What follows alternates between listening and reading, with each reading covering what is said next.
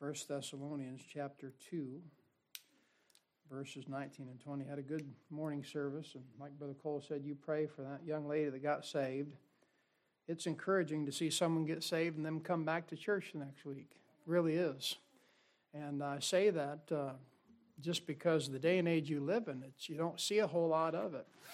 For every 10 people that get saved, you might get one in church.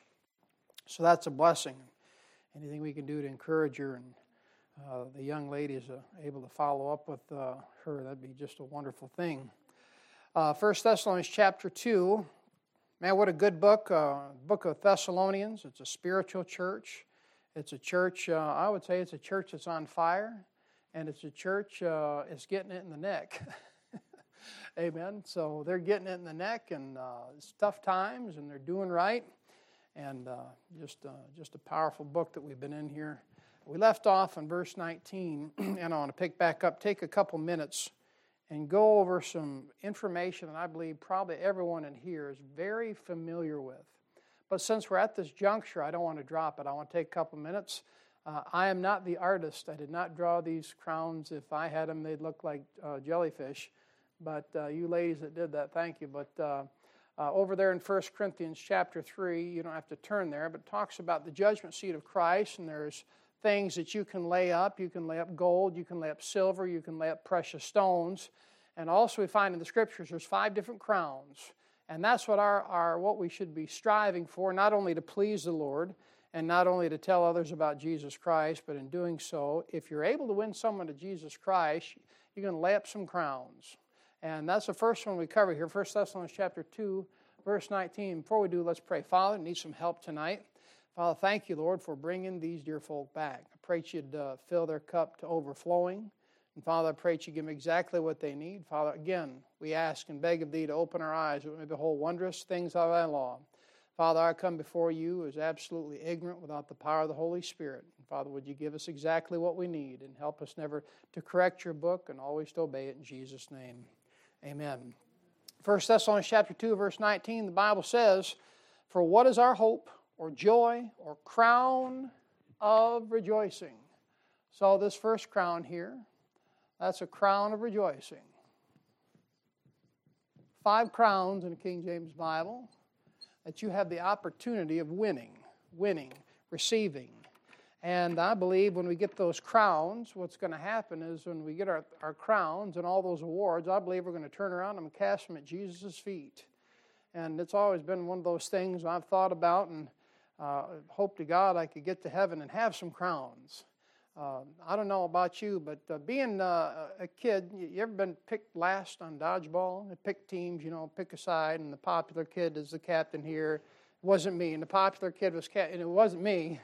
And I was the last guy picked, easy target, right? Didn't move none too fast. But I'd hate to be up there in heaven and not have any crowns. I didn't even spell that right. Or did I? Rejoicing, I did. Why does that look weird? Just because me, I don't know how to spell, I guess. But that crown, that's a soul winner's crown. Soul winner's crown. And, of course, that's found where you just read it there. 1 Thessalonians chapter 2, verse 19. And Paul, he was a soul winner. And you can be a soul winner too. And I don't think all of us do all we should for soul winning. And you say, well, why are you being vague? Well, I'm being vague because I probably don't do all I should for soul winning. Amen. We come across people on our path all the time. And we should be striving for that. Look at James chapter 1. I'll give you the next one. Real quick, we'll just touch these and move on. James chapter 1.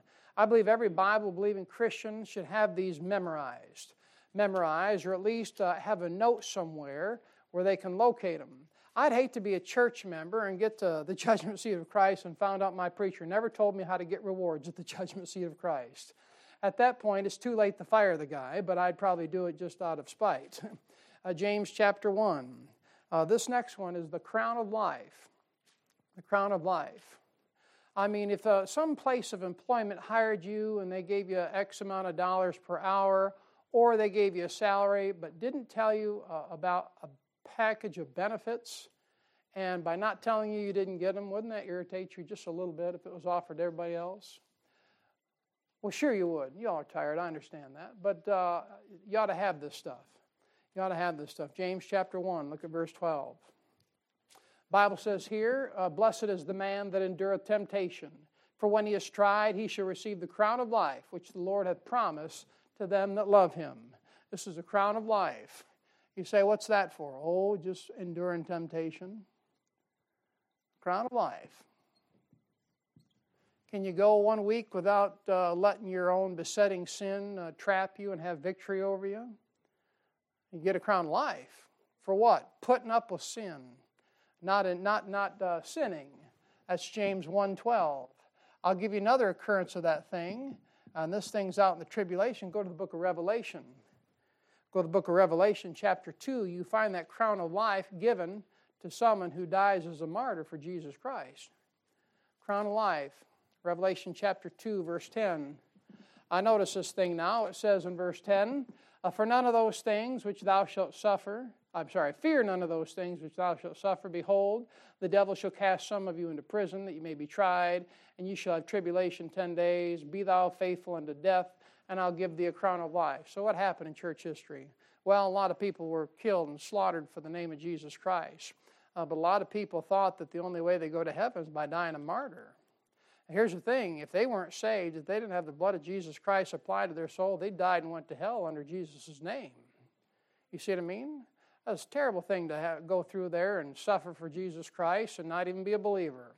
But here, that thing is Revelation chapter 2, verse 10. You can get a crown of life for being a martyr. But I'll tell you what, I don't know about you, that whole idea about being a martyr, that thing's no fun at all. But can you endure temptation? How about this one, 1 Corinthians chapter 9. 1 Corinthians chapter 9, verse 24. Now over here in 1 Corinthians chapter 9, verse 24, a fellow can get a crown for faithfully running the Christian race.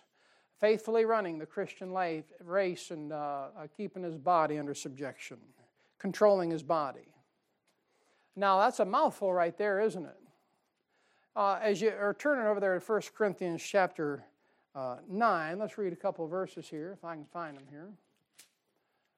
9, verse 24 to 27.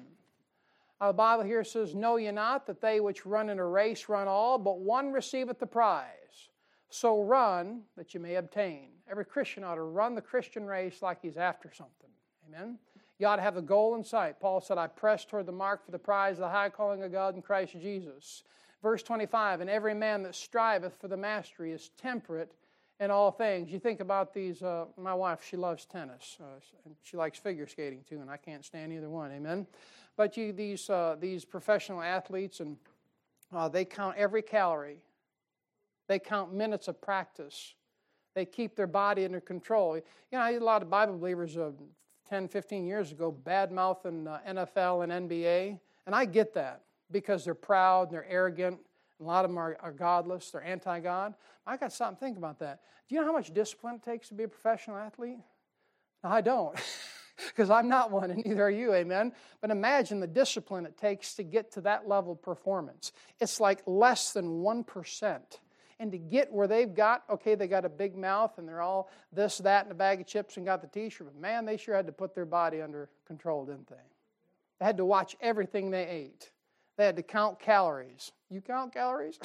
Most of us don't. Yeah, we count them. See you later, goodbye. But the whole thing is that what this thing is here in verse number 27, that thing's an incorruptible crown. An incorruptible crown, Paul calls it. And that's for faithfully running the Christian race. Do you know how hard it is for me to talk and write at the same time? My goodness. I feel like I'm in third grade again, you know. That's the worst 4 years of my life. Anyways, the incorruptible crown. Now, while we're on that thing about being faithful, I'll go over to 1 Corinthians. Are we dead? Dead in the water? Okay, I just didn't think you'd come up here to visit.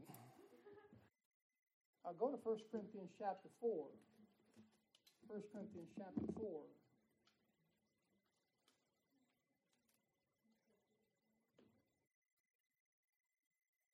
We run these references enough, some of you already know where we're going, don't you? You see, in the Christian life, we weren't told to be successful. Isn't that a blessing? You ever stop and think about Jeremiah, that prophet, 52 chapters of the book of Jeremiah, had the most solemn ministry he ever had. Not one single convert. The nation of Israel never repented, never got right. No one got called in mission to the Congo, nothing, right? It's just gloom, despair, and agony on me the whole way through. But yet God thought enough about Jeremiah. But you know what he was? He was faithful. I mean, that guy went through it, and he was in prison. They pulled him out. They beat him. They messed around. They gave him a hard time, and the Lord said, you go preach, I'm going to tear him up. Go preach, I'm going to tear. Go preach judgment. Go preach, by the way, if you turn to me, I'll turn to you. And the whole ministry of Jeremiah was a negative ministry. And some of y'all read Isaiah, Jeremiah, and Ezekiel, you're like, my goodness. You know, you're looking for the silver lining behind the cloud, and there isn't any, except the fact that God will never get rid of Israel. And so Jeremiah, you know what he was? He's faithful. And there in 1 Corinthians chapter 4, verse 2, look what it says. Moreover, it is required.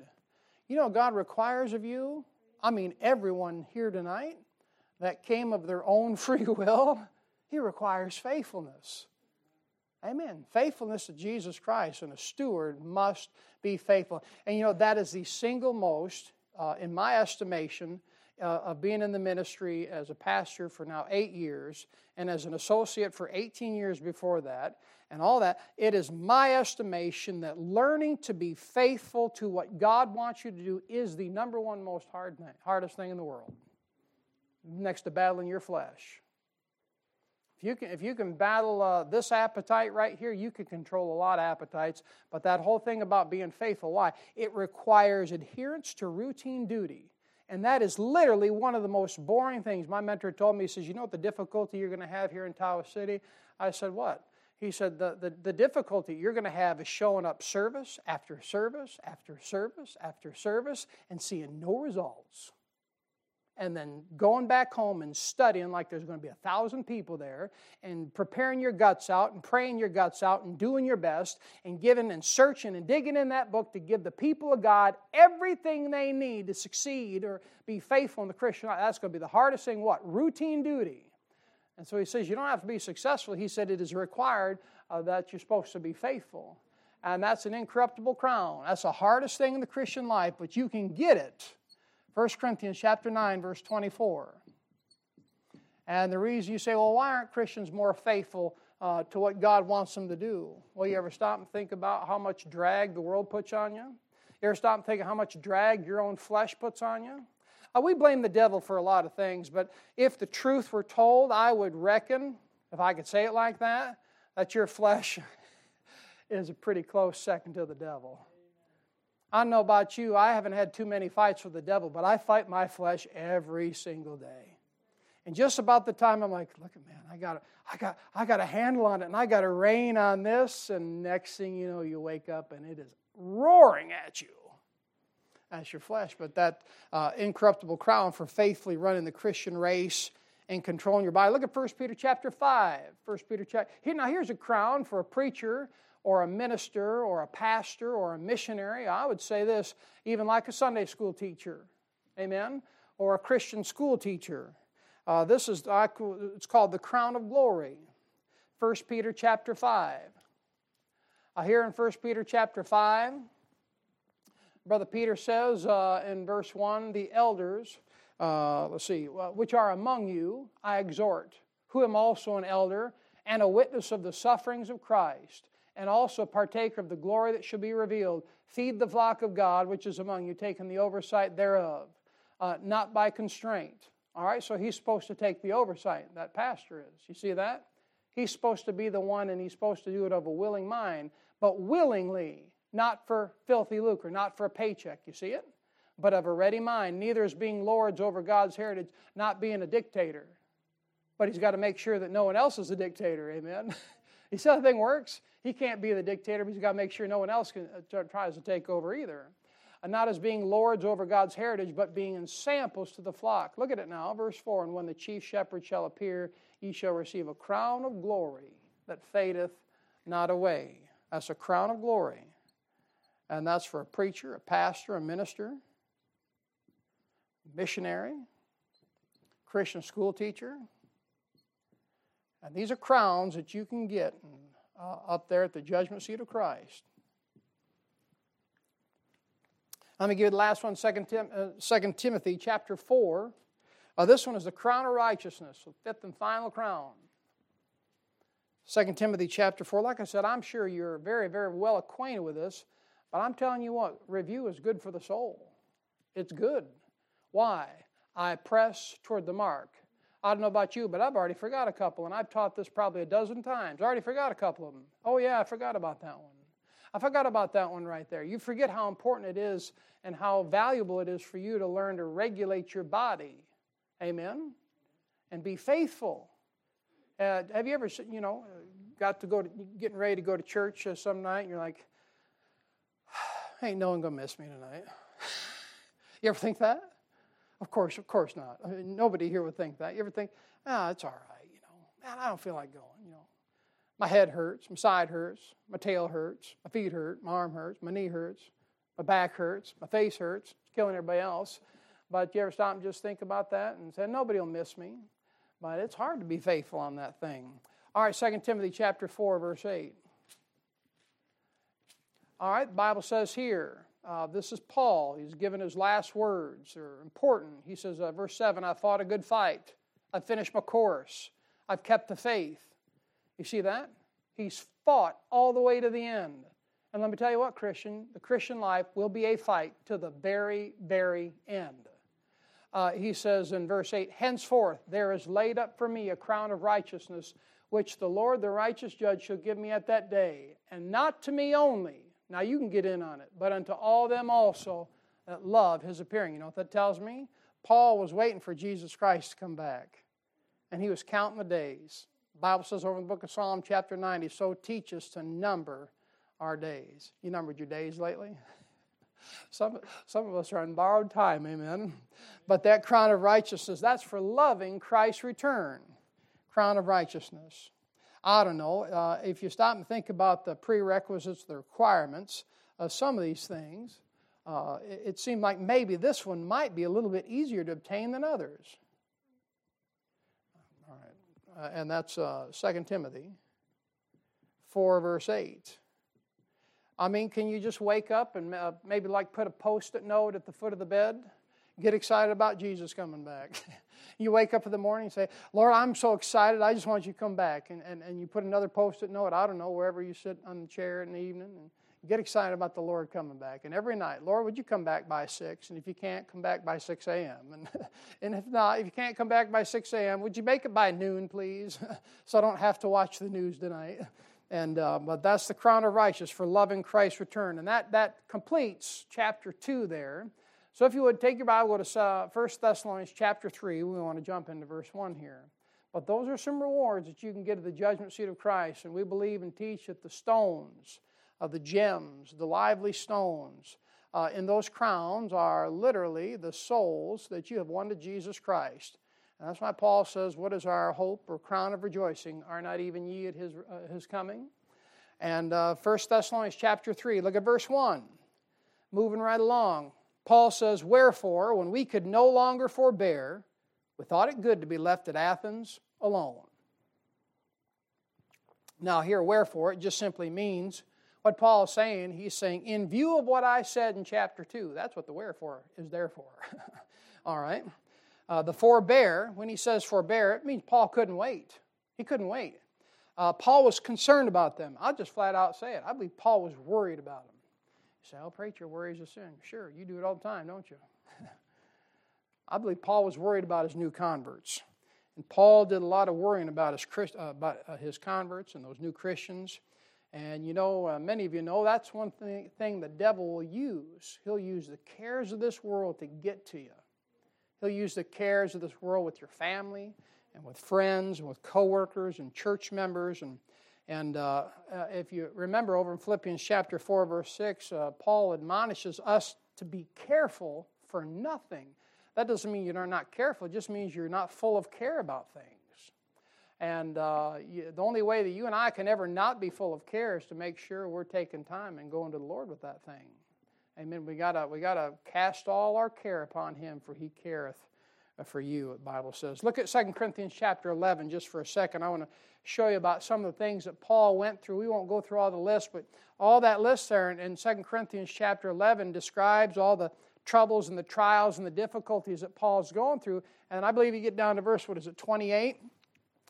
He says in verse 28, beside those things, the first 27 verses he listed there, he said, beside those things that are without, that which cometh upon me daily, the care of all the churches.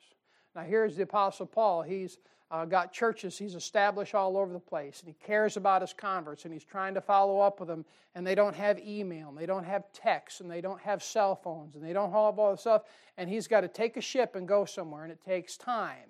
It takes time. And Paul was concerned about all those churches that he established, that he got started, and Paul was worried about them. And think about it. Paul knew that the Thessalonians had a great start. I mean, the start of this book is phenomenal. And everywhere they go, they're witnessing for Jesus Christ. But here comes the suffering, right? And you got to remember that. When you start doing right, here comes the Tommyhawk. And you got to get prepared for that. And Paul was worrying about it. Why? Well, the Thessalonians started to suffer. Not only that, but Paul, at this point, he's suffering too. He's in the clink. All right, and Paul's suffering, and Paul knew this. You know what Paul knew? Paul knew that when Christians get to suffering, listen now, they usually quit. Paul knew that. And new Christians often will quit when the suffering comes. Christians that are young in the faith, not an aging young, but Christians who are not sound in the Word often will quit. Why? Suffering. Not only that, but Christians will quit when they see other Christians suffering. You got to keep that in mind too.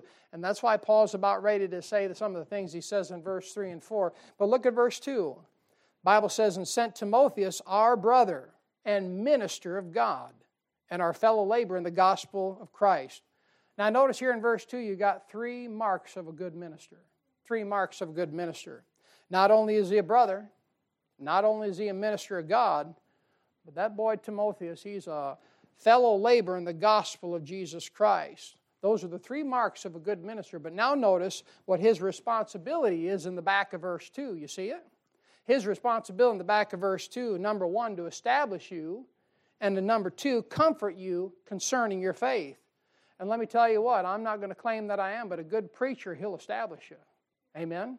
A good preacher will establish you in the faith. He'll make sure your doctrine's sound. He'll make sure there's no works for salvation. He'll get you off to a good start. No works for salvation. He'll teach you about eternal security. No works for salvation. No works to stay saved. Amen? That's a good foundation.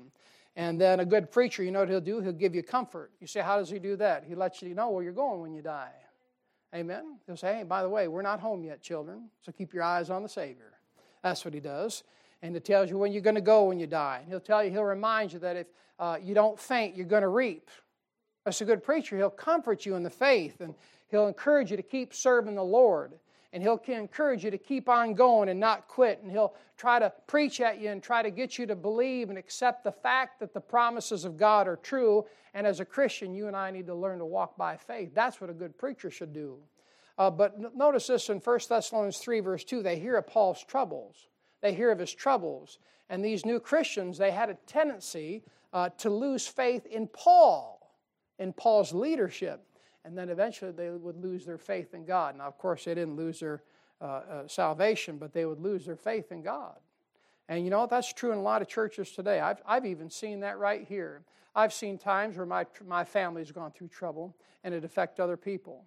You say, well, what did you do to them? I didn't do anything to them. We were just having trouble. And when people see you having trouble, if they're not grounded in the faith, there's a tendency for other Christians to quit when they see you going through suffering. Why? They don't want to suffer. And a lot of times they quit because they're not prepared. They're not ready for what's around the corner, so they see you getting it in the neck, and they're like, yeah, no thanks. And out they go, and that's true of a lot of new Christians, and Paul was concerned about that. And you ever stop and think about a lot of the modern churches? A lot of modern churches, if you look at 1 Timothy chapter 6, verse 5, it shows you what a lot of these modern churches believe today. And modern churches, it's all psychology. And if you ever listen to any number of the preachers of today that have actual airtime, look, I don't have airtime, and that's a good thing. Why? I'm not worth it. And you say what you want. And if you want to say, oh, you're a wonderful preacher, I'll praise the Lord for it. But I'm not one of those guys that gets, I don't get looks, likes, or listens. Amen. And I'll get the views racked up. Why? God's called me to be a preacher here. He said, feed the flock which are among you. My ministry is not that little box right there in the wall. My ministry is you right here. Amen. But that's not me. Some people can do that, and God will use them in a much more different way. But I want you to see the attitude of the modern church. 1 Timothy 6:5. What happens is they assume that godliness is gain. 1 Timothy 6:5, perverse disputings of men of corrupt minds and destitute of the truth, supposing that gain is godliness. All right, so in this community, if this church here was to start blowing the doors out and blowing the windows out, you know what people would think? Ooh, they're doing something right. You know what I think when I see a church that's exploding their numbers overnight? They're cutting corners. They're compromising. You know why? It doesn't work that way. You don't blow the doors up overnight. Even with a business, you don't do it. If you expand too much as a business, which we're not a business, that thing will sink. Slow growth, sure growth, and steady growth. And you let the Lord do the growing. 1 Timothy 6:5, perverse disputings of men of corrupt mind. Corrupt mind, they got a problem with their mind. They can't think straight. Destitute of the truth. They got a problem with accepting the truth, supposing that gain is godliness. Haven't you seen the advertisement for the pretty little boy and girl schools with $1 million campuses and all that stuff? You know, they send out those flyers to do. You know what they do? They suppose that gain is godliness. You got to watch that stuff. That's the attitude of the modern day church. And that's not how it works. But here's the thing. Because of that, when they start to see a Christian going through trouble, or a preacher or a pastor going through trouble, they assume right off the bat that that individual can't be blessed of God. And you've caught yourself doing that before. If you were saved under a ministry or if a church that you used to go to going through trouble, automatically the assumption is this: well, God's done with that place. How many times I heard people say, well, Ichabod's written on that place. You don't even know how to spell Ichabod. Stop it. How do you know Ichabod's on there? Is the Bible being preached? Whether we had 1 or 100, Ichabod's not written on this place. Now, did the place go through trouble 20, 30 years ago? Well, sure it did. Have we had trouble in the past? Sure. But a lot of times it's easy to assume that because there's trouble in a local assembly or trouble with the preacher or trouble with people in the church house, that God's done with it. That's not how that thing works. You got to stop and realize that suffering is how God establishes you as a Christian. And that's what the modern church member is not willing to accept anymore. They have this idea that once they get saved, their problems are over. The eternity problem's over. But once you get saved, the whole new past of them just begun.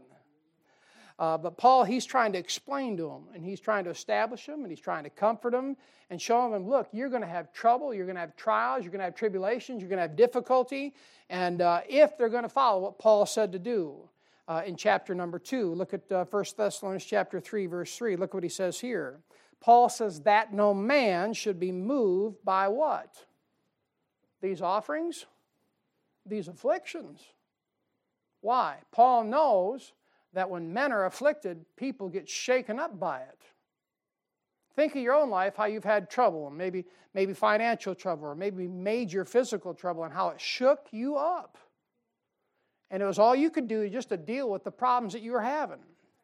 All right, but the afflictions that the Thessalonians were dealing with, the afflictions that Paul himself suffered, all you got to do is read Acts chapter 17. You'll see what the Thessalonians were suffering. Acts chapter 17 chronicles the suffering of the Thessalonians. At the back end of verse 3, it says, for yourselves know that we are appointed thereunto.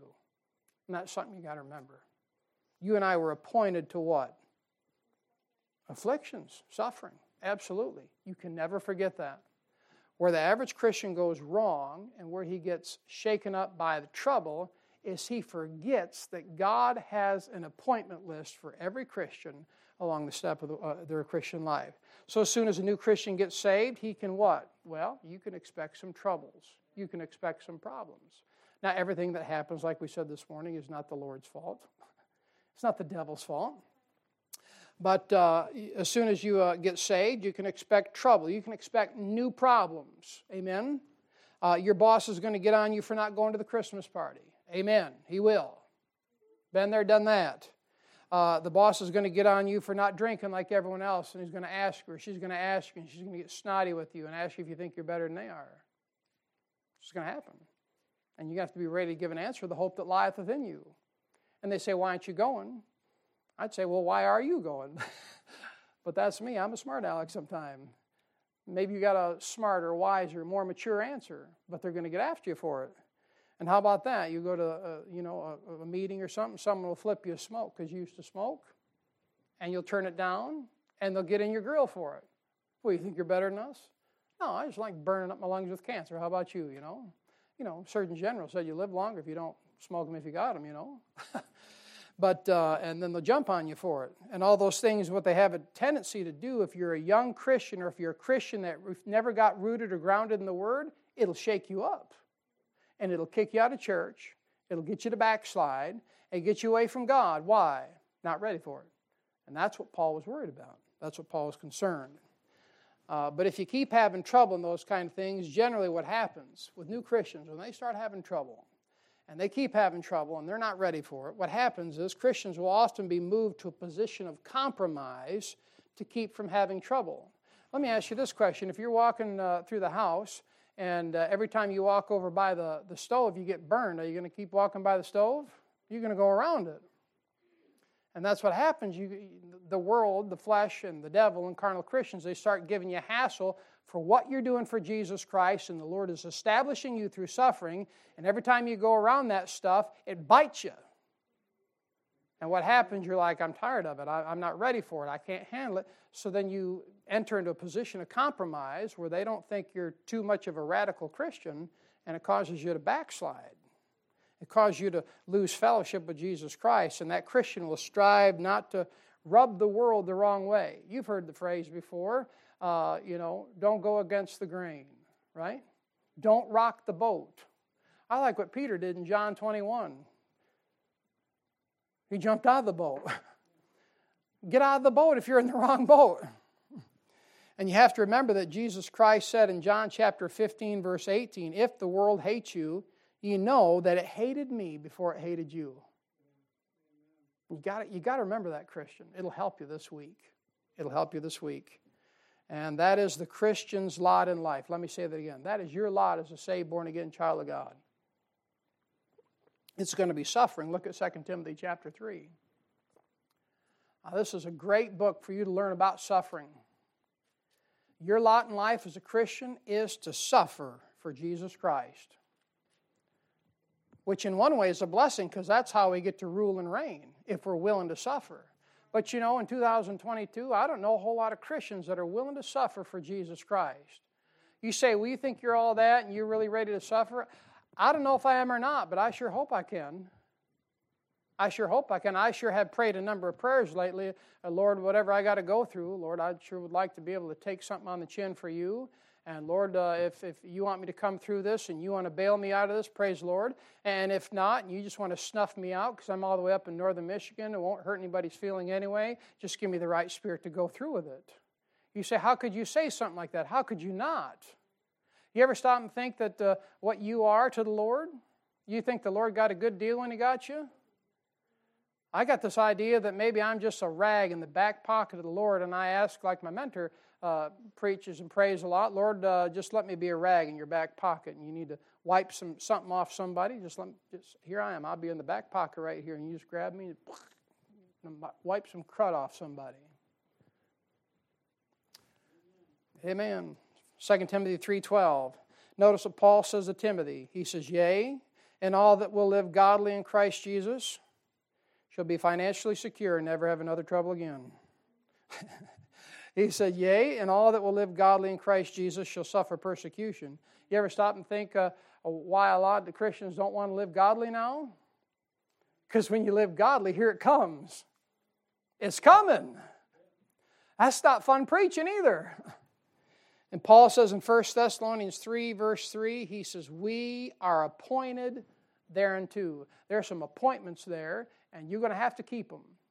I always stop and think about Nicodemus, and the Bible says in John chapter 3, he came to Jesus by night. He was a master of the Jews, right? He was a religious man. He was the highest ruler. He was the highest estimation of a good man there could ever be in the Bible.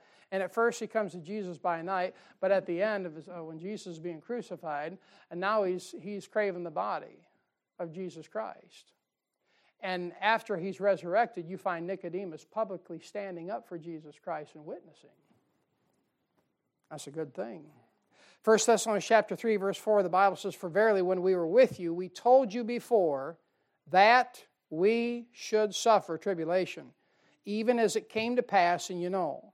Now here's the thing. Paul's not saying, "I told you so," but he's saying, "I told you so." He says, "I told you this was coming." And he's trying to encourage him. He's concerned about him. He can't wait anymore. He's tired of just not doing anything, and he's got to go find out how his new converts are doing. And he sends Timotheus, and he's got a message there by the hand of Timotheus there. And he says, "For when we were with you, we told you before that we should suffer tribulation, even as it came to pass." And you know, look at Philippians chapter 1. I'll show you this one in Philippians. And Christian, what you have to do is you have to be real careful not to judge somebody that is under the hammer or someone that's under the gun. Did you catch that one? You and I got to be real careful that when someone's under the gun, you automatically think negative of that person. You think God's judging them. You ever stop and think of some of the things you went through? Do you think that you really deserve the things that you went through? "Oh, I'm lower than whale poop in the bottom of the ocean." Okay, that might be, but did you really think you deserved everything you went through? Of course you didn't. As a matter of fact, you've actually got on your knees or spent time in prayer and say, "Lord, I really don't know why I'm going through that," right? That's what you prayed. "Lord, why do I have to deal with that?" I understand we're not always supposed to ask why. We're supposed to, "How can I get through?" Oh, that's all the spiritual answers there. But a lot of times you just go, "Lord, why?" You know why? He's trying to establish you. He's trying to strengthen you. He's trying to build you up in the faith. And the only way that you will grow and the only way that you'll get closer to Jesus Christ many times is through suffering. Now look at this in Philippians chapter 1. Philippians chapter 1. So you got to be real careful that you don't judge everyone that's going through some tough times as being under the hammer of God. All right? Oh, what's that verse here? Thank you. 129. Bible says, "For unto you it is given in the behalf of Christ, not only to believe on Him, but also to suffer for His sake." There it is. Philippians chapter 1, verse 29. He says you're going to suffer if you're going to be there. You're going to suffer.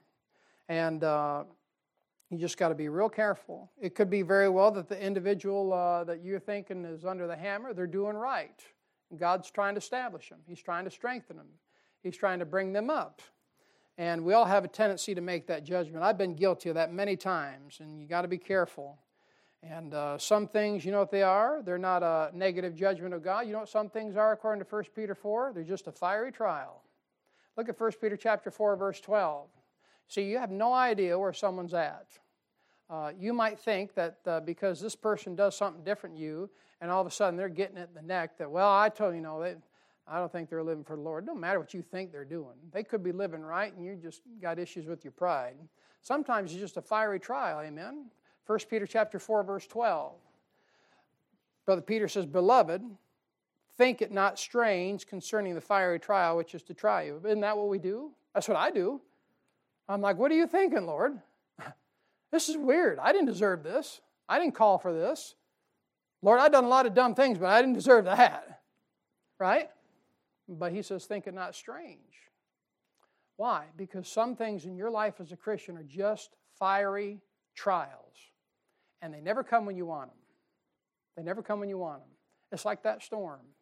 You never expect to be caught out in the storm.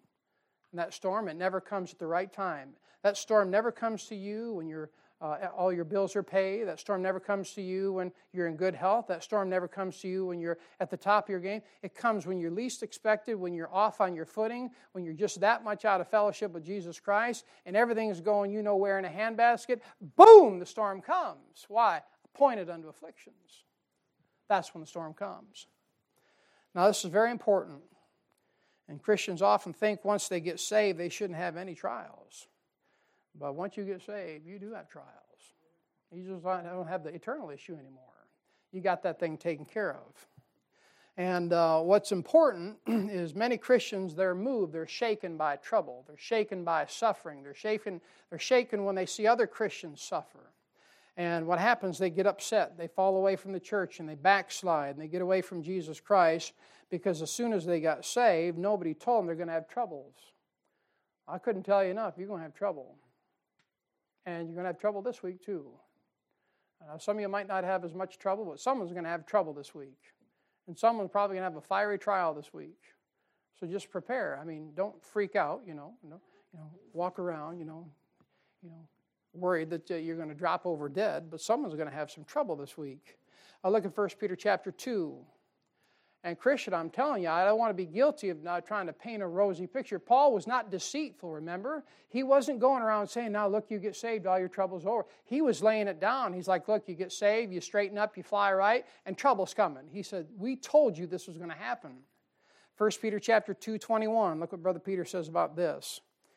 He's letting you suffer to get established. And he says here, he says, for even hereunto were you called, because Christ also suffered for us, leaving us an example that ye should follow his steps. All right, so there's the example of suffering. Jesus Christ suffered for you. And you know what? It goes without saying, but we should be willing to suffer for him. He suffered willingly, and we should be willing to suffer willingly.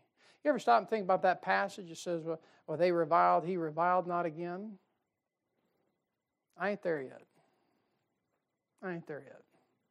The reviling comes, you know what I do? I'm catching myself half the time. Just running off at the mouth. I'm sure you don't. But Jesus Christ, when he was reviled not again. He was led to the lambs, the slaughter was dumb.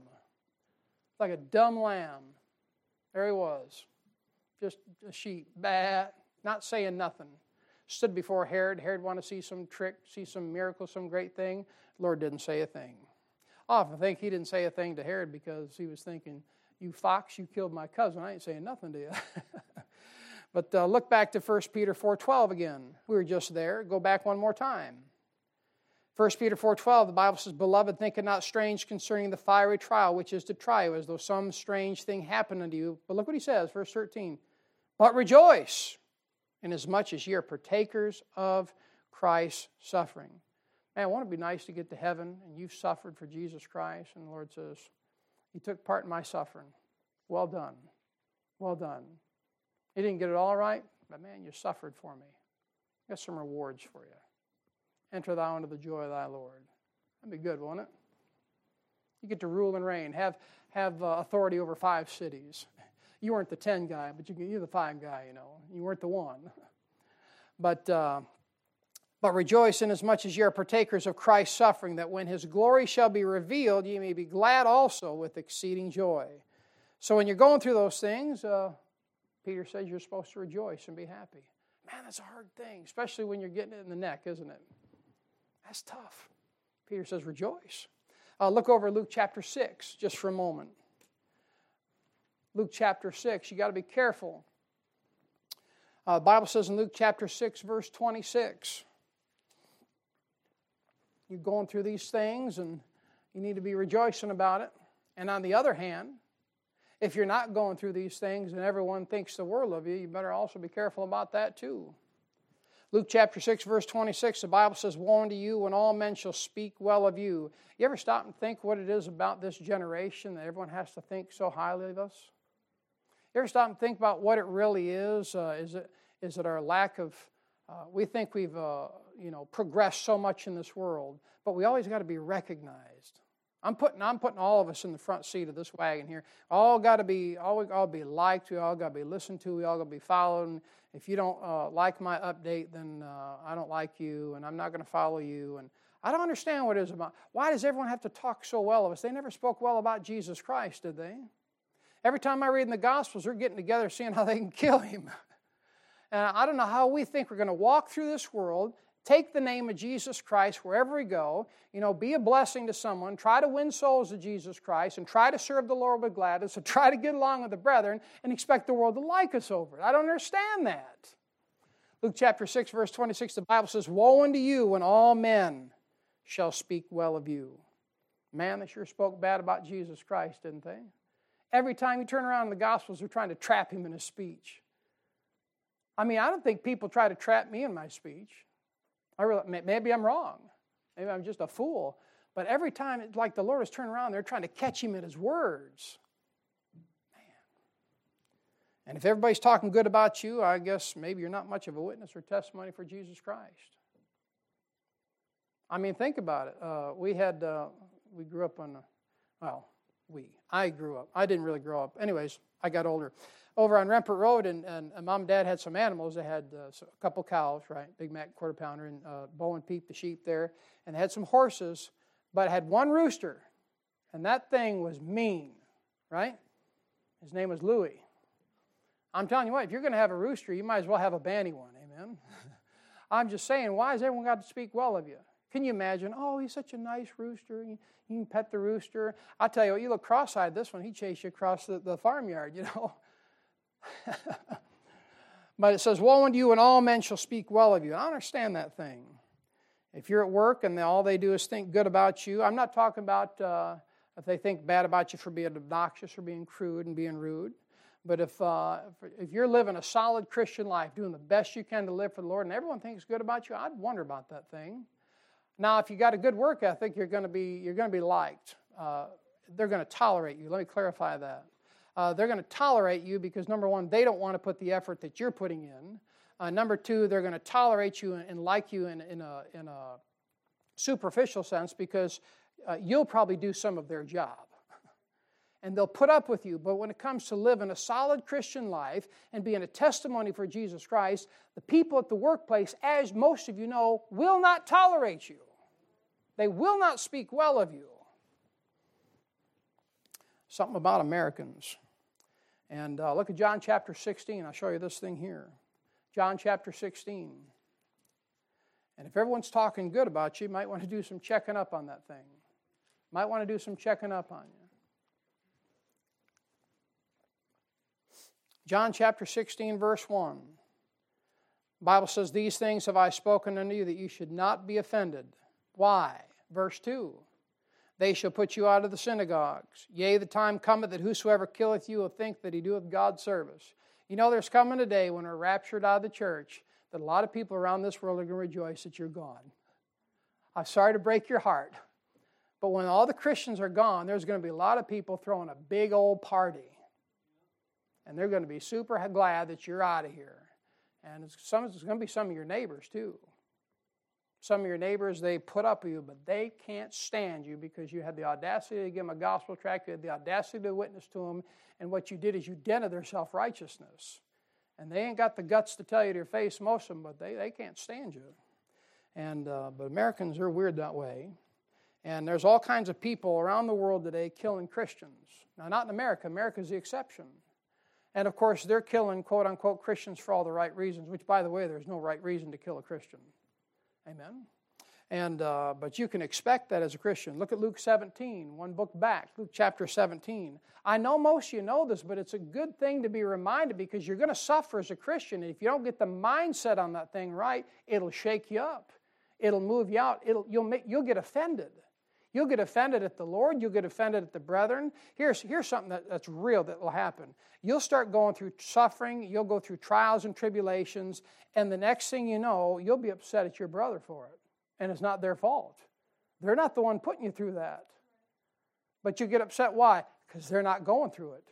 And it'll shake you up if you're not ready for it. Look at Luke chapter 17, verse 1. The Bible says, then said he unto the disciples, it is impossible, but that offenses will come. You see that? That's all I want you to see. They're coming. They're coming this week. So the offenses are coming to what? Try your faith. And Paul was extremely concerned about his new converts, the Thessalonians, that they weren't going to be able to withstand the blast of the suffering that they were dealing with. And then they got wind of what Paul was dealing with. And like I said before, generally speaking, when we hear someone suffering, we automatically assume it's because they've done something wrong. That's not the case. But Paul's worried, and look, I understand. I'm not Paul. I didn't suffer what Paul said, but I'll tell you what, it's hard when you take a stand for Jesus Christ and you start to lose friends and you start to get it from family and you start to get it from the brethren, and people start walking left and right, and you feel like there's something wrong with you. There is. You're doing right. That's a hard thing. And it's not an easy thing to go through this stuff. And Paul, what he was trying to do, as you see there in verse 2 and 3, he's trying to establish those converts. He's trying to concrete them. And what we'd like to do, and see, here's the thing. Why I think every Christian should do their best to come to church as much as humanly possible is to be like Jimmy Hoffa and get concrete in your boots for Jesus Christ. That's why you need it. Service is not the key. Service is a byproduct of your relationship with Jesus Christ. But what will help you is getting concreted in this book. And that'll keep you from getting offended. That'll keep you from getting all shaken up. And that'll keep you from going off the rails, as they would say. Look at verse 3. 1 Thessalonians chapter 3, verse 3. Back to the text. Almost done here tonight. The Bible says in 1 Thessalonians 3:3 that no man should be moved by these afflictions, for yourselves know that we are appointed thereto. And that, one more time, that is just your lot in life as a Christian. As the old preacher says, let me encourage you, it gets worse. And that's the way the Lord has chosen to purify you. That's an interesting way, isn't it? You know, the Old Testament, when he was dealing with the Jews, you know what they did? If they lived right, they got rich. It don't work that way no more. You've heard the phrase healthy, wealthy, and wise? That don't apply to New Testament Christianity. You love the Lord, you're serving the Lord the best you can, you might not have a dime to your name. You might have the worst health in the world, but not that Jew in the Old Testament. He was rewarded. Why? Physical promises were to the Jew. God doesn't work that way. That's why when Job, the whole book of Job is written, nobody understands. Everyone expects Job to be in the fault, don't they? And they just grill him. Why?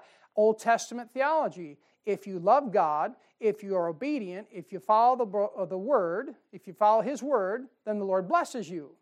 So his three Baptist friends get all around him, including Elihu at the end, which, by the way, Elihu's getting right with Job at the end there, right? And they're giving him grief because they're thinking he's doing wrong. All right.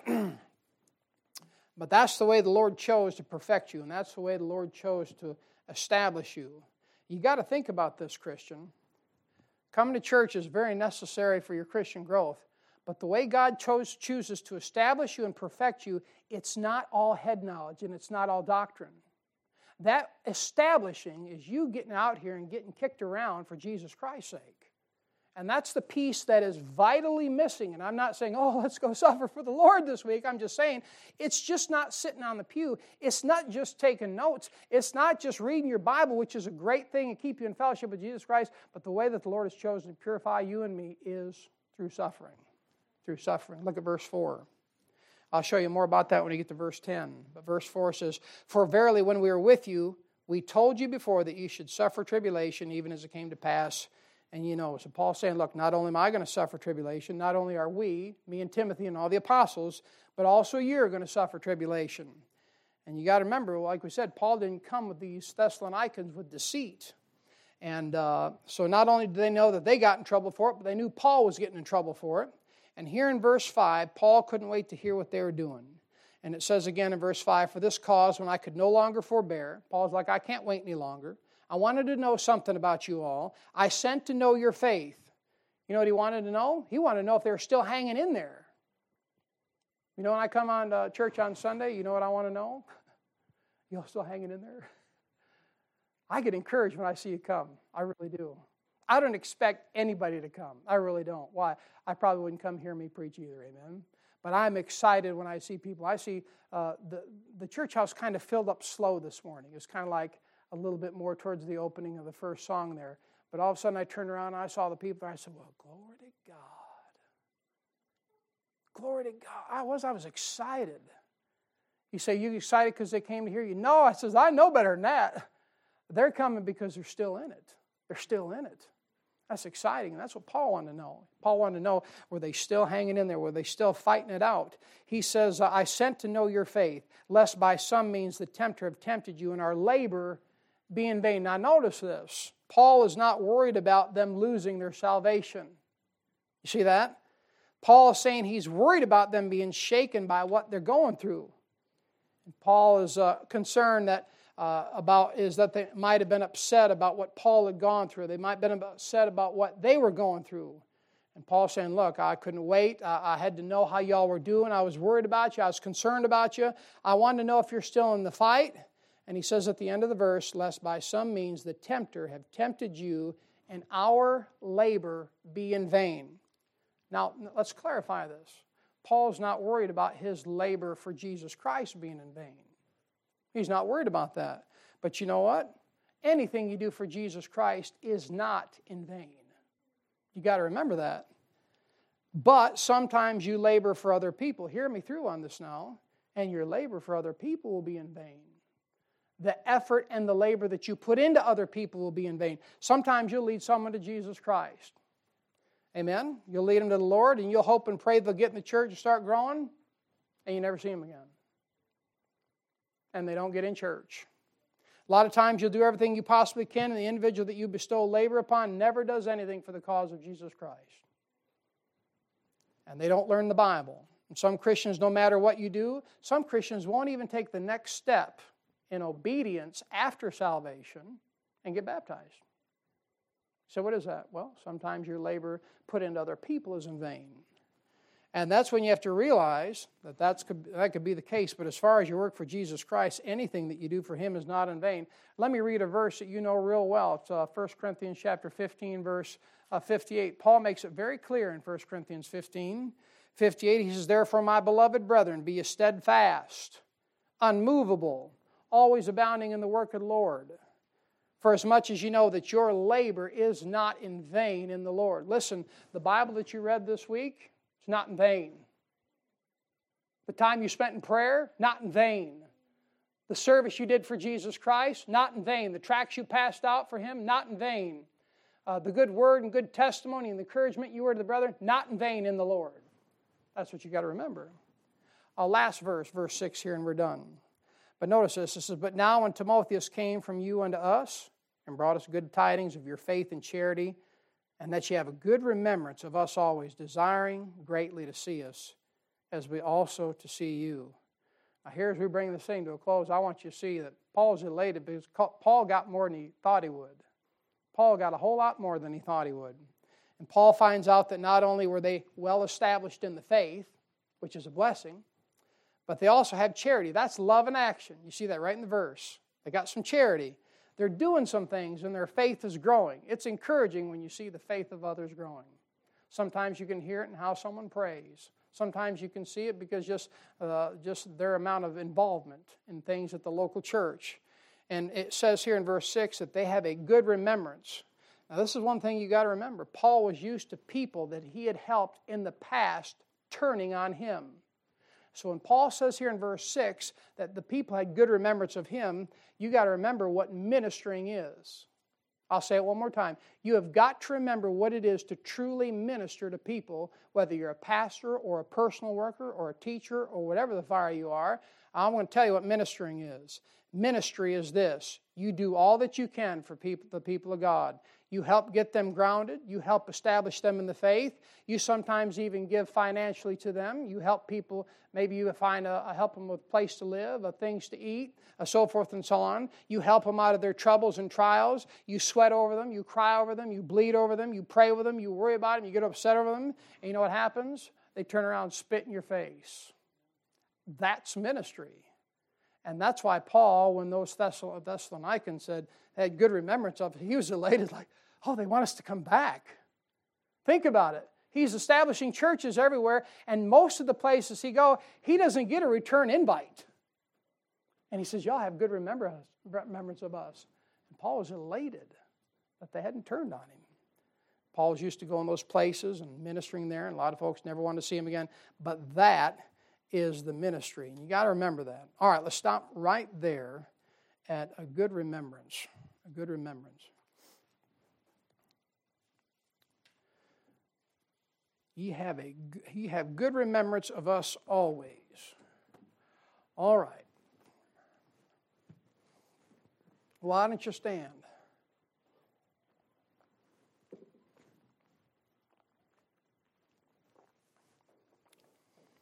All right, let's have a word of prayer. Father, we sure love you. Father, now you know I don't, not praying that our people have a rough week. And Father, you know I don't want them to have to suffer. But Lord, you said we're appointed to afflictions. And you said that all that will live godly will suffer persecution. And Father, your word says it. You suffered, Paul suffered, and they suffered. And Father, I guess we're going to suffer too. So Father, I pray that you give us a good spirit to go through it with. And Father, I pray that you give us the grace, Lord, to take our hands off the wheel and trust in you this week. Father, would you work in our midst? Would you work in our lives? Father, I pray that you bring new members to this church. I pray that you bring young families, Lord, that love the King James Bible and preaching. And Father, I pray that you grow this work as you see fit in the Lord and help us to trust you every step of the way. Father, we love you in Jesus' name. Amen.